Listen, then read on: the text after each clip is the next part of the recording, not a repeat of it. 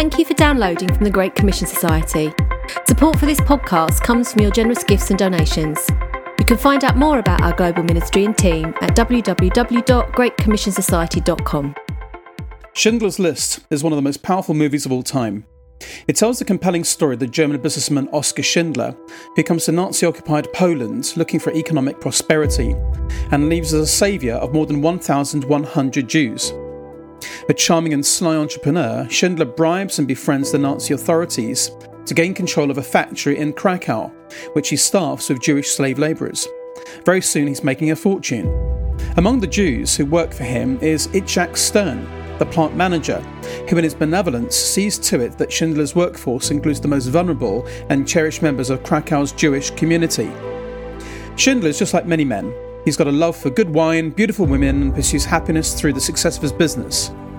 Whilst his empire is being built, however, the film portrays the murderous fate of millions of innocent Jews, a time now labelled as one of the darkest periods of human history. As Schindler comes to the realisation of this fact, he begins to change. To the joy of Itzhak Stern and his workforce, the self-centred, money-hungry entrepreneur gives up his worldly goals and turns his efforts to save the lives of many Jews. The story reaches a dramatic crescendo, with Schindler preparing to flee. As a Nazi party member and a self-described profiteer of slave labour, he must escape the advancing Soviet army. Although SS guards have been ordered to liquidate the Jews in Brindlitz, Schindler persuades them to return to their families as men, not murderers. In the aftermath, he packs his car in the night and bids farewell to his workers. Now, they give him a letter signed by every worker in case he's captured, explaining that he's not a criminal to them. He's also presented with a ring, secretly made from a worker's gold dental bridge and engraved with the Talmudic quotation, "He who saves the life of one man saves the world entire." And at this point, Schindler breaks down in deep shame and tears. "I could have got more. I could have got more," he says, clinging to Stern. "Why did we keep the car? We could have got more people. We could have got 10 more people. Look at this pen, it's gold. It could have given me 2 more people, even 1 more person." Schindler realises that he threw away so much money.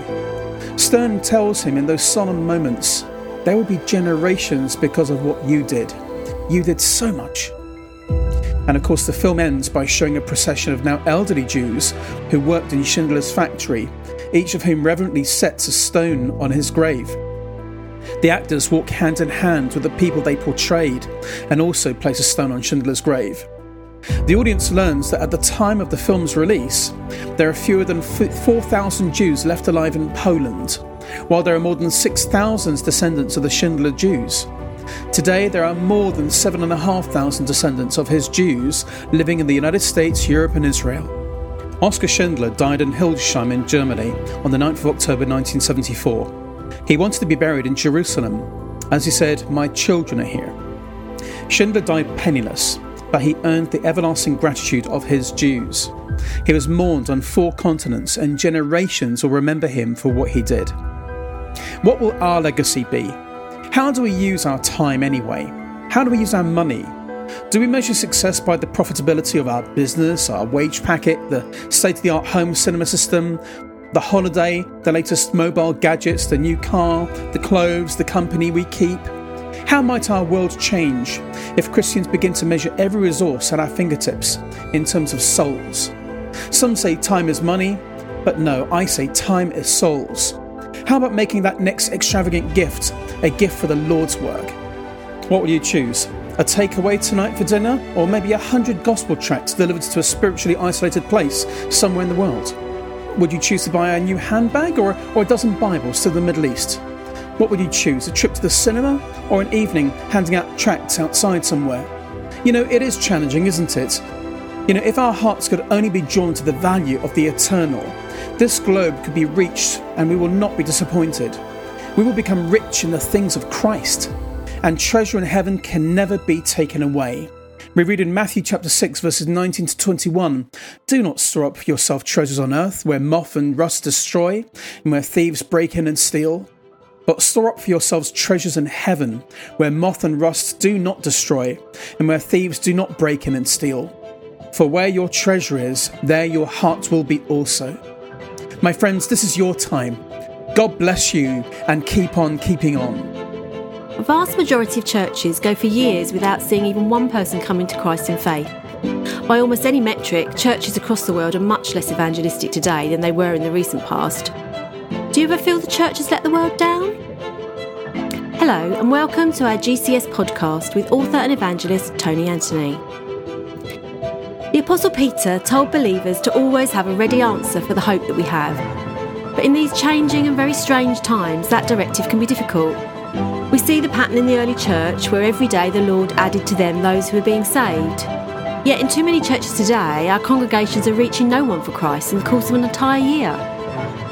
What can we do differently to better reach the unsaved in our community? How do we respond to a generation that's lost and appears to enjoy its quandary? Many of us know of friends or loved ones who seem so hard to reach with the gospel because they enjoy their lives. How can we properly approach these friends? Let's join Tony as he exposes some of the key reasons why churches are not reaching the lost with the gospel and shares how we might gain the right perspective on evangelism. For many years of my life, I've been privileged to lead ministries that have been very effective at reaching the lost. Through prayer, hard work and a relentless gospel focus, we experienced strong growth primarily due to new believers being added to the body of Christ. And seeing those new converts take up Christian ministry roles, it's been so thrilling. During that time, God's taught me many hard and valuable lessons that have stuck with me to this day. In the last decade or so, I have endeavoured to equip people to share the gospel. And in this time, I've engaged with thousands of leaders and preached at many churches, both big and small across the world. And I've noticed a pattern in these churches. Most of them are not effectively reaching the lost with the gospel in their own communities. Sure, many of them are effective at other things. Amazing worship, teaching God's word, taking care of the poor, supporting overseas mission work, creating opportunities for believers to use their spiritual gifts. Well, not always, and so on. But most are not truly effective at reaching the lost in their own backyards. And after countless conversations with church leaders and workers and first-hand observations in innumerable church services, I'm convinced there are at least 7 reasons why this is the case. The first one is that I believe they've lost their gospel urgency. In the average church, there is not a whatever it takes mentality when it comes to reaching the lost with the hope of Jesus Christ. There's not a sense of urgency that flows from the reality of hell for those who don't hear and believe the message of the gospel. I don't know why. Sometimes this lack of urgency flows out of a theological construct that causes some churchgoers to conclude, well, it's all up to God anyway. Sometimes it flows out of the lack of understanding of the mission and mandate Jesus left for all of us in Matthew 28 verse 19, when he commissioned his followers to go and make disciples of all nations. Well, I don't know. Whatever the reason for this lack of urgency, church leaders need to help their congregations hear the call from above. That's the Great Commission. To hear the whisper from within, that should be the compassion that we should have. And to hear the scream from beneath, the reality of hell, so that the Holy Spirit can reignite their people's passion to reach the lost. I believe a second reason why the churches are not reaching the lost successfully in their own backyard is because the leadership do not model it. As someone once said, no tears in the eyes of the writer, there'll be no tears in the eyes of the reader. And what's true of writing is certainly true of evangelism in the local church. Consider this point. If the pastor, the associate pastor, the youth pastor, the rest of the church leadership do not have broken hearts for the lost and are not engaging in gospel conversations with family, friends, neighbours, the person at the till and so on, then neither will their congregations. The Lord Jesus said in Luke chapter 6 verse 40, the student is not above the teacher, but everyone who is fully trained will be like their teacher. Consider this concept. I believe that Bible-studying pastors have Bible-studying congregations. I think program-driven pastors, they have program-driven congregations. Well, in a similar way, I believe that evangelizing pastors have evangelizing congregations. And so this begs the question that if someone does not lead people to Christ, should they even be a church leader at all? Well, it's a big question to ask, isn't it? But to follow Jesus, according to Jesus' own words in Matthew chapter 4, verse 19, where he said, "Come, follow me," and I will send you out to fish for people. Well, it should surely inevitably result in fishing for people, don't you think? Or, in other words, evangelism. So if we're not fishing for people through evangelism, are we really following Jesus at all? Well, that's food for thought. A third reason why I believe churches are not reaching the lost in their own backyard is that intercessory prayer is not a true value. We read in 1 Timothy chapter 2, verses 1 to 4, I urge then, first of all, that petitions, prayers, intercession and thanksgiving be made for all people, for kings and all those in authority, that we may live peaceful and quiet lives in all godliness and holiness. This is good and pleases God our Saviour, who wants all people to be saved and to come to a knowledge of the truth. Interesting, isn't it? But the very first order of business in conducting a church service, well, at least according to Paul's instruction to Timothy, it's intercessory prayer for the lost. Why? Because God desires all men to be saved and to come to the knowledge of the truth. Sadly, the average church spends more time in church announcements and singing than intercessory prayer. In some churches, the high task of intercessory prayer is relegated to a small midweek group of prayer warriors. And this is great, but in one sense, the pastor is now delegating the duty of prayer so that they can devote themselves to preaching and other very important tasks. But when the church came together in Acts chapter 2, verse 42, we read they devoted themselves to the apostles' teaching and to fellowship, to the breaking bread and to prayer. And also we read in Acts 6, verse 4, the apostles delegated other duties so that they could devote themselves to prayer and the ministry of the word. A challenge for us to take away from this is, do you pray for the lost in church staff meetings, in your corporate meetings and small group meetings? Because if you want to increase your gospel urgency, then crank up the intercession frequency on your prayer dial. A fourth reason why churches are not reaching the lost in their own backyard is that evangelism training rarely happens, if at all. Most churches do not have a consistent way for church members to be equipped in effectively engaging in gospel conversations. Or better yet, why not have an annual sermon series on how to share your faith? Why not make it part of the fabric of growing in one's faith, just like giving, prayer and Bible study and so on? Or why not have all your small groups go through a series on evangelism? There are many courses out there. Some are good, others are not so good, but look at them.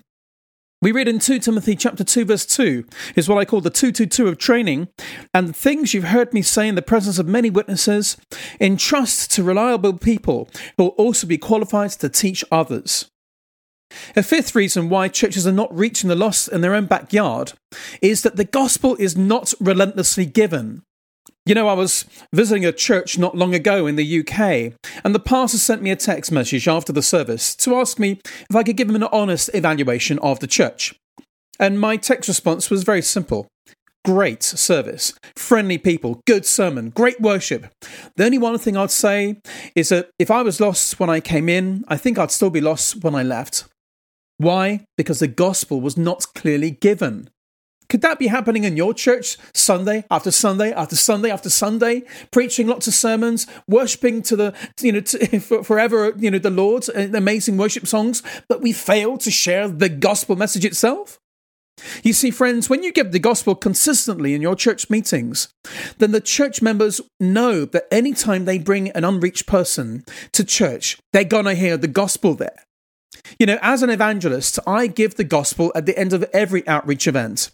And while we always teach people not to focus on the fruit, trust me, we only ever see fruit. A sixth reason why churches are not reaching the lost in their own backyard is that they've exchanged evangelism for outreach. Evangelism for outreach. What do I mean? In far too many churches, outreach has been generalized to the point where the verbal articulation of the gospel has been exchanged for collecting food for the poor or ministering to the marginalized and reaching out to the hurting. Now, while it's good to do good, isn't it better to do great? And what's great is when churches meet the physical and the spiritual needs of their communities by sharing the gospel with their lives and their lips. Did you know government agencies can actually take care of physical needs of people much better than many churches do? It's only the church that can take care of both physical and spiritual needs. At the end of the day, we're not fully doing anyone true justice if we withhold from them the message of the gospel that can save their souls and transform their lives, both now and forever. And a seventh reason why churches are not reaching the lost in their own backyard. Evangelistic storytelling is not part of the culture these days. In churches that are effective at evangelism, stories of changed lives and saved souls are told consistently.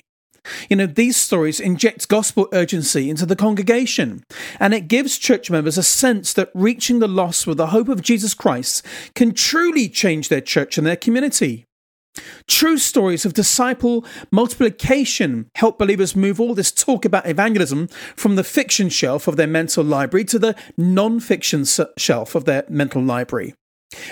Normally in church services, a typical scene is that the leader will take the microphone and say, "Hey, church, has anybody got a testimony to share this morning?" And slowly, the odd hand goes up and then a few more.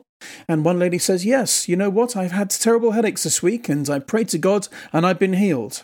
Amen, hallelujah. Everybody claps their hands and it's a powerful testimony. It's God at work. Another person says, "Yes, my wife has been very ill. She's been in hospital and you know what? She's got through her chemo treatment and, I'm praising God for that." And so, of course, everybody rejoices in that. Another person, their big toe has been hurting them. And so they've been praying that the pain will go away, and the pain went. Hallelujah, praise the Lord. These are powerful testimonies. But whatever happens to the testimony of salvation, where somebody says, "Well, actually, I gave my life to Jesus because somebody told me for the first time that Jesus Christ died on the cross for my sins, and he's come back to life, and if I repent of my sins and surrender to him, I can be saved." Well, I did that the other day. Now, what about those testimonies? Why are we not hearing them anymore these days? You see, evangelistic storytelling is not part of our culture anymore. Think about why we love the book of Acts. It's the stories of changed lives. When we carry on the mission of the early church and share stories along the way, then more and more believers get fired up about their engaging with co-workers, family, friends, and sharing the good news of Jesus with whoever they meet. What about having a missions moment in the church service, where the story of impact can be told about lives across the streets and around the world that are being changed by the gospel? My friends, my prayer is that for every church leader and missionary and member of churches is that he or she can glean some insights to practically help them in sharing the gospel that they can apply right away. I'd strongly encourage that we start with prayer. And as we pray for the lost in our communities, God will give to us that urgency and strategy that we need to make evangelism a true value in our lives personally and in our ministry publicly. Friends, it's time for our church to reach out. It's time for us to lead the way. Now let's pray. Dear Lord Jesus, we love you very much indeed, and I thank you for this day that you've made. And I pray for Christians around the world today that you can please help us to find a way to reach out to the lost on our own backyard and in our communities and in our countries and around the whole world. Please help us to have a real gospel urgency. I pray that we'll begin to realize how the clock is ticking and that people are facing an eternity either in heaven or hell, and that we can play a part in that if we could share the gospel. My Lord, I want to pray, Lord, that each of us, and I pray that I would start with this, that I will begin to model evangelism in my life every day, that people will see me and hear me sharing the gospel, and that may influence them too. My Lord, I want to pray, Lord, that we would all begin to put a real value on intercessory prayer. I pray, Lord, that we'll take it so seriously and we'll put it first. My Lord, I also pray that you could help us to train up and to prioritize evangelism training. That, Lord, that we may really relentlessly share the gospel without fail. I pray, Lord, that those of us that are not in the habit of sharing the gospel, that we would start doing it, maybe today, maybe by posting some gospel message. I also want to pray that you can help us to be protected from the devil as he tries to trick us and change our vocabulary, changing the meanings of words like evangelism, outreach. I pray that we'll not ever get the wrong understanding or theological understanding in our minds. And I just want to pray, please, Lord, that there'll be more people that will hear the gospel because we're sharing it. I want to pray, Lord, that evangelistic storytelling will become part of our culture. So I really pray for that we'd all have an evangelism culture. My Lord, across the world today, I just want to pray for people that are really struggling and suffering in the crisis, and I pray for their protection. I pray that you'll keep them all safe, and my Lord, I pray that you'll help us to keep on being devoted to you. We love you so much, Lord Jesus. I pray that every one of the 7.7 billion people in the whole world will come to a knowledge of you as their Lord and Saviour. And I say this prayer in the name of our Lord and Saviour, Jesus Christ. Amen. We hope you enjoyed the message. Please subscribe and leave a rating and review to help others find our podcast. At GCS, our mission is to communicate the gospel message relevantly to every person in the world. One way we do this is by providing practical resources to help you grow in your faith and present the Christian faith across different cultures. You can find out more about our resources at www.greatcommissionsociety.com. If you would like to donate to our efforts, be sure to contact us, or you can donate online. GCS is a listener-supported ministry and is chaired by a board of directors in Edinburgh, UK.